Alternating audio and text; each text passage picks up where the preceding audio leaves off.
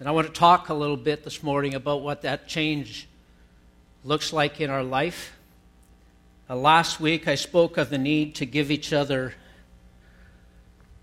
some freedom and some latitude when it comes to our opinions or our perspectives on, let's say, the political issues of our day. And I am thankful that after last Sunday's conversation, most of you were willing to come back. You extended me some grace and some latitude last Sunday. This morning, as we continue to consider the theme of change, I want to ask what that change is to look like in my life, and whether it's supposed to look the same in yours. From my reading of the New Testament, and especially the letters of Paul, to me there seems to be such a strong message that there is a unity, there is a common bond, there is a likeness and a oneness that we celebrate as children of God. We celebrate it as children of God, and we celebrate it within the context of His church. And I'm going to start by reading 4 passages that talk about that unity, that likeness, that oneness that we are called to share. Philippians 2, verse 2. And Paul says, "Make my joy complete by being like-minded, having the same love, being one in spirit, and of one mind." 2 Corinthians 13:11. "Finally, brothers and sisters, rejoice, strive for full restoration, encourage one another, be of one mind, and live in peace. And the God of love and peace will be with you." Romans 15:6. "May the God who gives endurance and encouragement give you the same attitude of mind toward each other that Christ had, so that with one mind, one voice, you may glorify the God and Father of our Lord Jesus Christ." 1 Peter 3, verse 8. "Finally, all of you," I like that, "be like-minded, be sympathetic, love one another, be compassionate, and be humble." These passages, I want to say this morning, all of them call us to, I'm going to say, conformity. That in the same way that we are cautioned not to be conformed to the image of this world,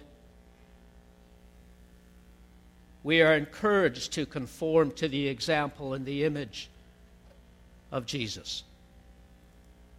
2 of those passages that I just read started with the word "finally,"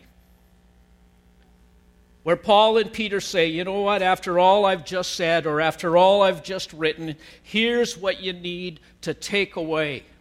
And it's a message of being of one mind as a family of God. In all these passages, the language of change, what change is to look like in our lives as children of God, is not sin-focused. It is attitude-focused. I think it's character-focused. And I think that that is a critical distinction when we talk about what change is to look like in our lives. And when we talk about change and what it means to be of the same mind, the conversation is not so much about sin. It's about our character and our attitude before God. The church, I think, is at times guilty of talking about change in sin language. And I think we run the risk, even within the church, of preaching guilt and judgment into the church. And I want to say guilt and judgment can easily lead to discouragement or self-righteousness. Discouragement says, you know what, I'm not good enough, I'll never be good enough. Self-righteousness says, I think I might be. I want to say both discouragement and self-righteousness are not byproducts of the gift of salvation. That salvation speaks to freedom, forgiveness, and I want to say the refreshing reality of new life in Christ. If we use a sin gauge to measure how we are being changed, we will likely tend to highlight, I'm going to say, isolated behaviors. If instead we focus on our attitude before God and our character, we are focusing on who we are. You may ask, are we not called to live lives of purity and lives of holiness? And I say we absolutely are. But the struggle with sin is an ongoing battle, and I want to say any Christian leader who implies that he or she no longer struggles with that foe, any program that promises a formula by which to defeat this foe is fooling itself and misleading people. Our boasting, Paul says, is never about our victory over sin. Our boasting is always and only in the victory of the cross of Jesus Christ on our behalf.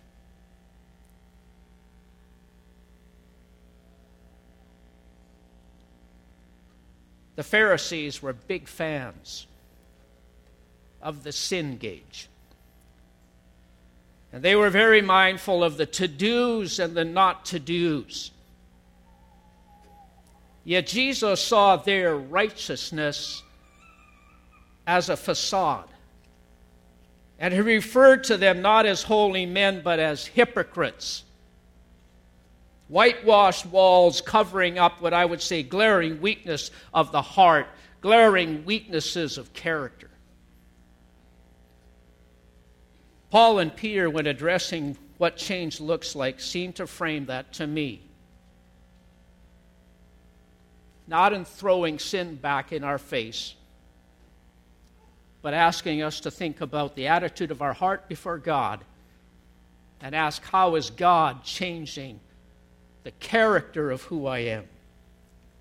And that as children of God, I believe at the very heart of who we are, there is to be a likeness.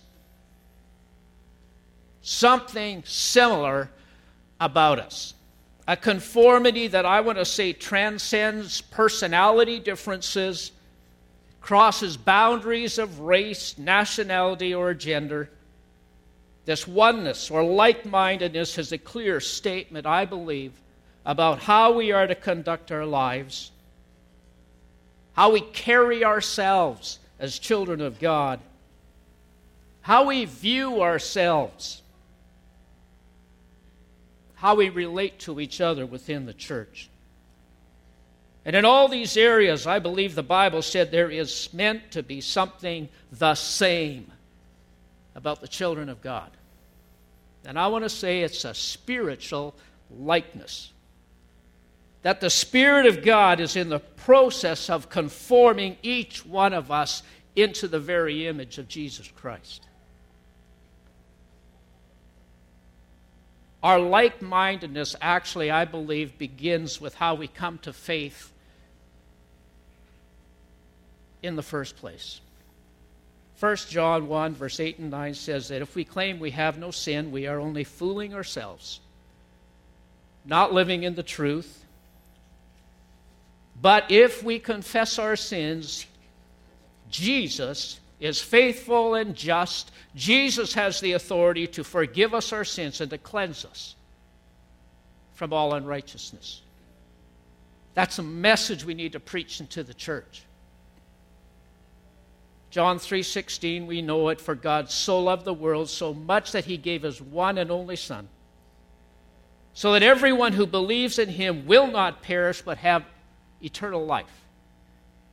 That God sent his Son into the world not to judge the world, but to save the world through him. These passages, I believe, call us to humbly acknowledge that what the Bible says about God, that what the Bible says about Jesus, and what the Bible says about me is true. And these passages call all of us, I believe, to that personal response to that truth. And so in a way, we all come to God in a similar way.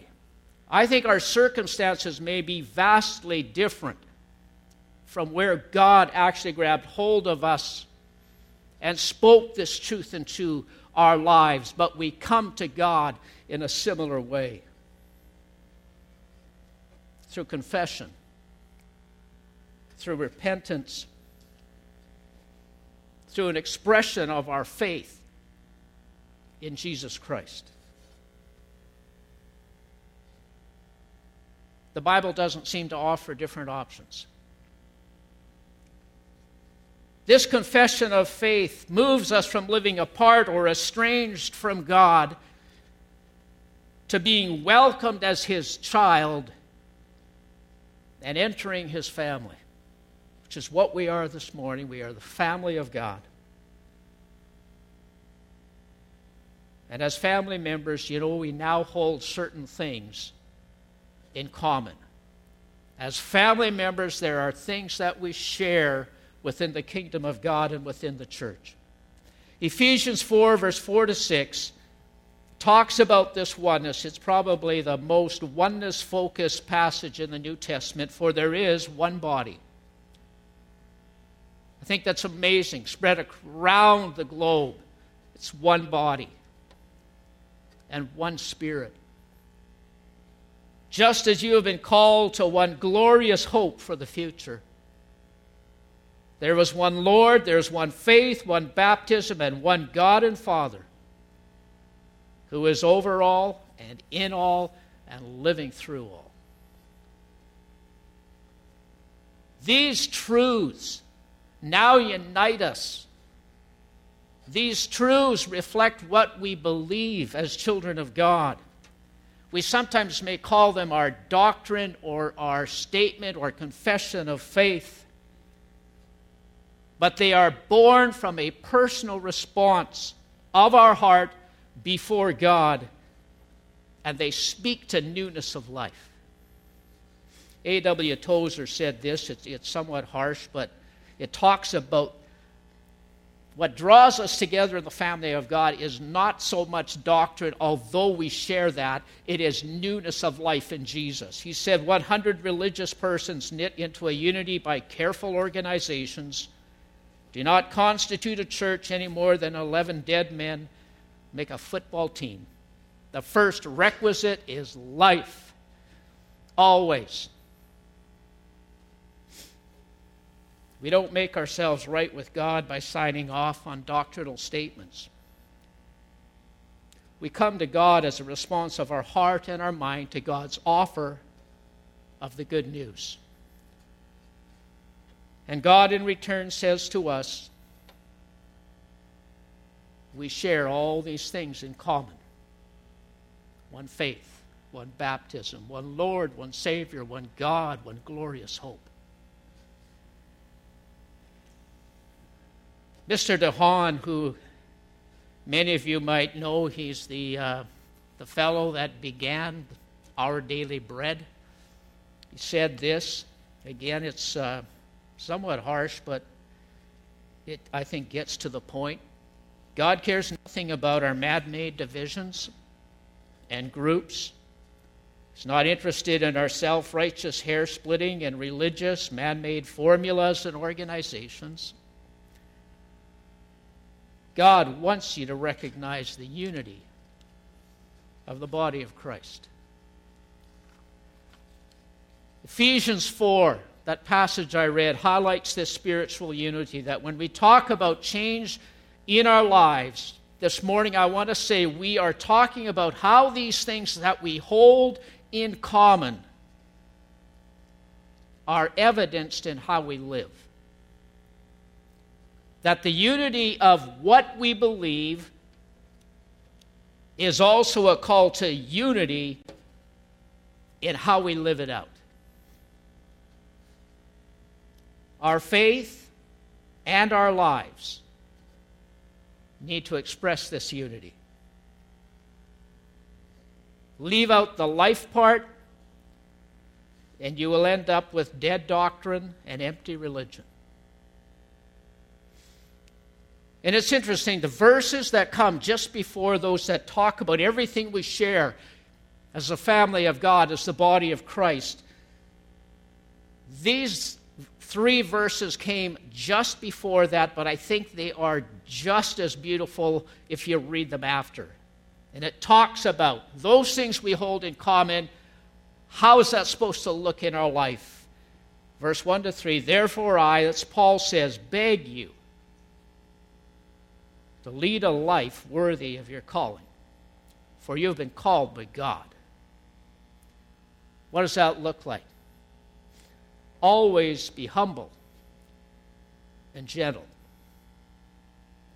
Be patient with each other, making allowance for each other's faults because of your love. Make every effort to keep yourselves united in the Spirit, binding yourselves together with peace. If you were to circle, highlight whatever you do in your Bible or in your notes, you look at those descriptors, God is saying that's what change looks in the life of a child of God. Paul in Philippians echoed the same truth. He says, is there any encouragement from belonging to Christ? Is there any comfort from his love? The answer to all these questions is yes. Paul, they're kind of rhetorical questions that Paul was asking. Is there any fellowship together in the Spirit? Are your hearts tender and compassionate? Then make me truly happy by agreeing wholeheartedly with each other, loving one another, working together with one mind and purpose. Don't be selfish. Don't try to impress others. Be humble, thinking of others as better than yourselves. Don't look out only for your own interests, but take an interest in others too. I want to say that I believe since September in Creekside Church, this encouragement to take an interest in others has grown dramatically within the family of God here in Creekside in so many different ways. You must have the same attitude that Christ Jesus had. Though he was God, he did not think of equality with God as something to cling to. Instead, he gave up his divine privileges. He took the humble position of a slave and was born as a human being.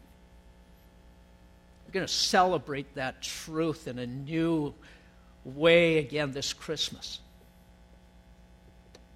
He humbled himself in obedience to God and died a criminal's death on the cross.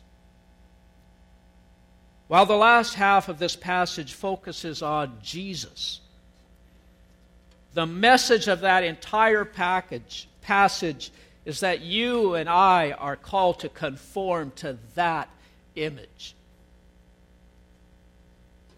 And the most significant attribute that I believe Paul highlights in Philippians chapter 2 is that of humility.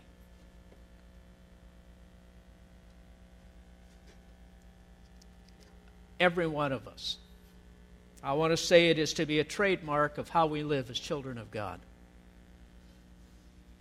In Galatians, after reminding Christians of their former way of living, Paul says this, and it's a verse that's so often repeated, but I think there is such incredible truth and power in it. But the Holy Spirit produces this kind of fruit in our lives. This verse is the evidence of the work of the Spirit of God in your life and in my life. Love, joy, peace, patience, kindness, goodness, faithfulness, gentleness, and self-control. It's not an exhaustive list. There are other places in the New Testament where the fruits of the Spirit will highlight other things as well. I love the way Paul ends that verse. He says, there is no law against these things. We can indulge in this way of thinking, in this way of living to our heart's content. And I want to say this morning that the more the Spirit of God moves us in this direction, the more we will actually experience a contented heart before God. These attributes bear evidence of our newness of life. They are evidence of the working of the Spirit of God in you and in me and in His church. And I think we need to look closely at them. We're supposed to be patient people, kind people, faithful people, gentle people, people of self-control. And our character as children of God needs to be moving us in this direction. I'm not free as a Christian to say, well, Doug, you know what? I'm kind of a spontaneous, opinionated, impatient, brash, shoot from the hip kind of guy. That's how God wired me. I think the Bible would seem to indicate that those traits speak to a former way of thinking. And they may be those things in my life that God, through His Spirit, is seeking to transform, to change. When I look at that list, and if you want to put that verse back up about the fruits of the Spirit, then you can just leave it there for a while. These fruits, these attributes may not sound or look glamorous. You might say they're not manly. They seem a bit soft. They aren't the signs of masculinity our culture often idealizes. But I want to challenge every one of us, and perhaps especially us as men, to think of those within the context of your home. Think of those attributes in the context of your marriage. Think of those attributes in the context of raising your children. What it means to be a dad or a husband. I want to say they have the power to completely change homes, marriages, families. Kindness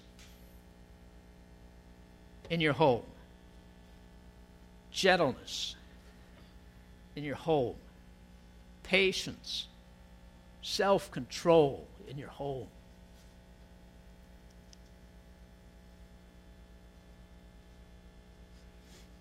In the church,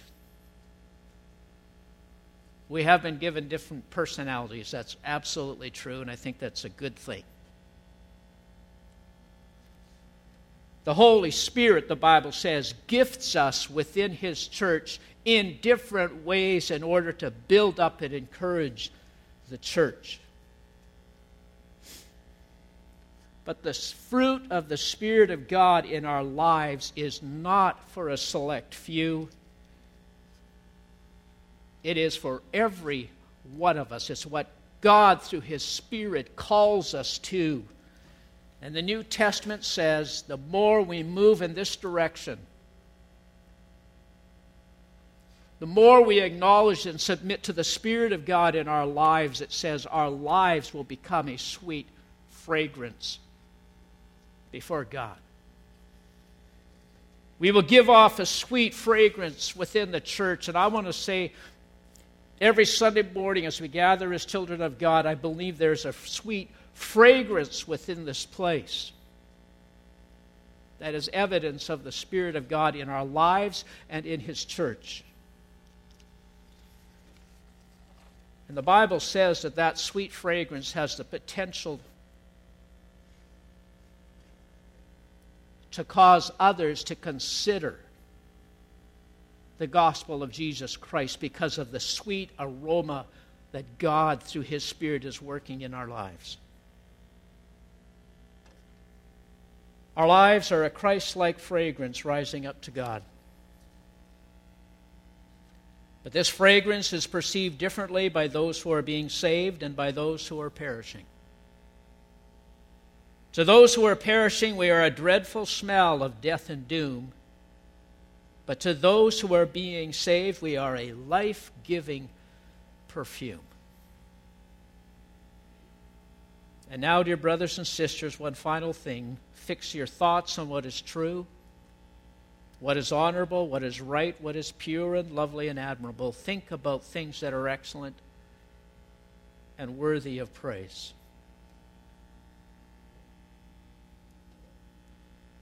That sweet aroma the Bible refers to is the sweet aroma of the Spirit of God in our life. And the Bible says the world around us needs that. It's also true that to others in our culture, that same aroma will be seen as offensive, as irritating. But as I've said before, and the quote came from a book, and right now I can't remember who wrote it, that it's the offensive aspect of the gospel that has the power to change lives. The world needs to see these family traits in us as God's children. The world around us as we leave on a Sunday morning and head into our week needs to see in us humility, love, peace, patience, kindness, goodness, faithfulness, gentleness, and self-control. As I close, I just want to say we have been given, as children of God, such a high calling, and at the same time, such a humble calling. And we need to embrace both of them. We need to celebrate that we are children of the Most High God. And we need to be willing to live that and walk that in humility. If last week was an encouragement to embrace differences of opinion on the issues of the day, I want to say that message pales in comparison to our call as a church to live out the unity, the oneness, the common bond of faith that we share as God's people. That in spite of our sin, which Jesus has covered, God, through His Spirit, is transforming our attitudes. In spite of our sin, which Jesus has covered, God is molding our character. In spite of our sin, which has been covered by the cross of Christ, God desires to use us within His kingdom. I want to close with Philippians 1, verse 27. Above all, you must live as citizens of heaven, conducting yourselves in a worthy manner of the good news about Christ. And then whether I come and see you again or only hear about you, I will know that you were standing together with one spirit, one purpose, fighting together for the faith, which is the good news. Let's pray. Heavenly Father, I thank you for the clarity that we find in the Word of God. And Father, I believe there's such a clear call for us as children of God to be humble, like-minded people. I pray, God, that as a church, that we would be a sweet fragrance to those around us. Father, I pray for us to consider, to reflect on, to ask for the work of the Spirit of God in our lives. Because, Father, it has the power to change our homes, our families, our marriages. And Father, I pray that we would live in unity. That, Father, you would protect the unity and oneness of the church gathered here in Lake Country we call Creekside. Father, help us to continue to be willing to speak into one another's lives, to encourage one another, to think of others and not just ourselves. It's such practical encouragement that the Spirit of God speaks and whispers into our lives. Father, help us to listen to that voice, I pray. In Jesus' name, amen.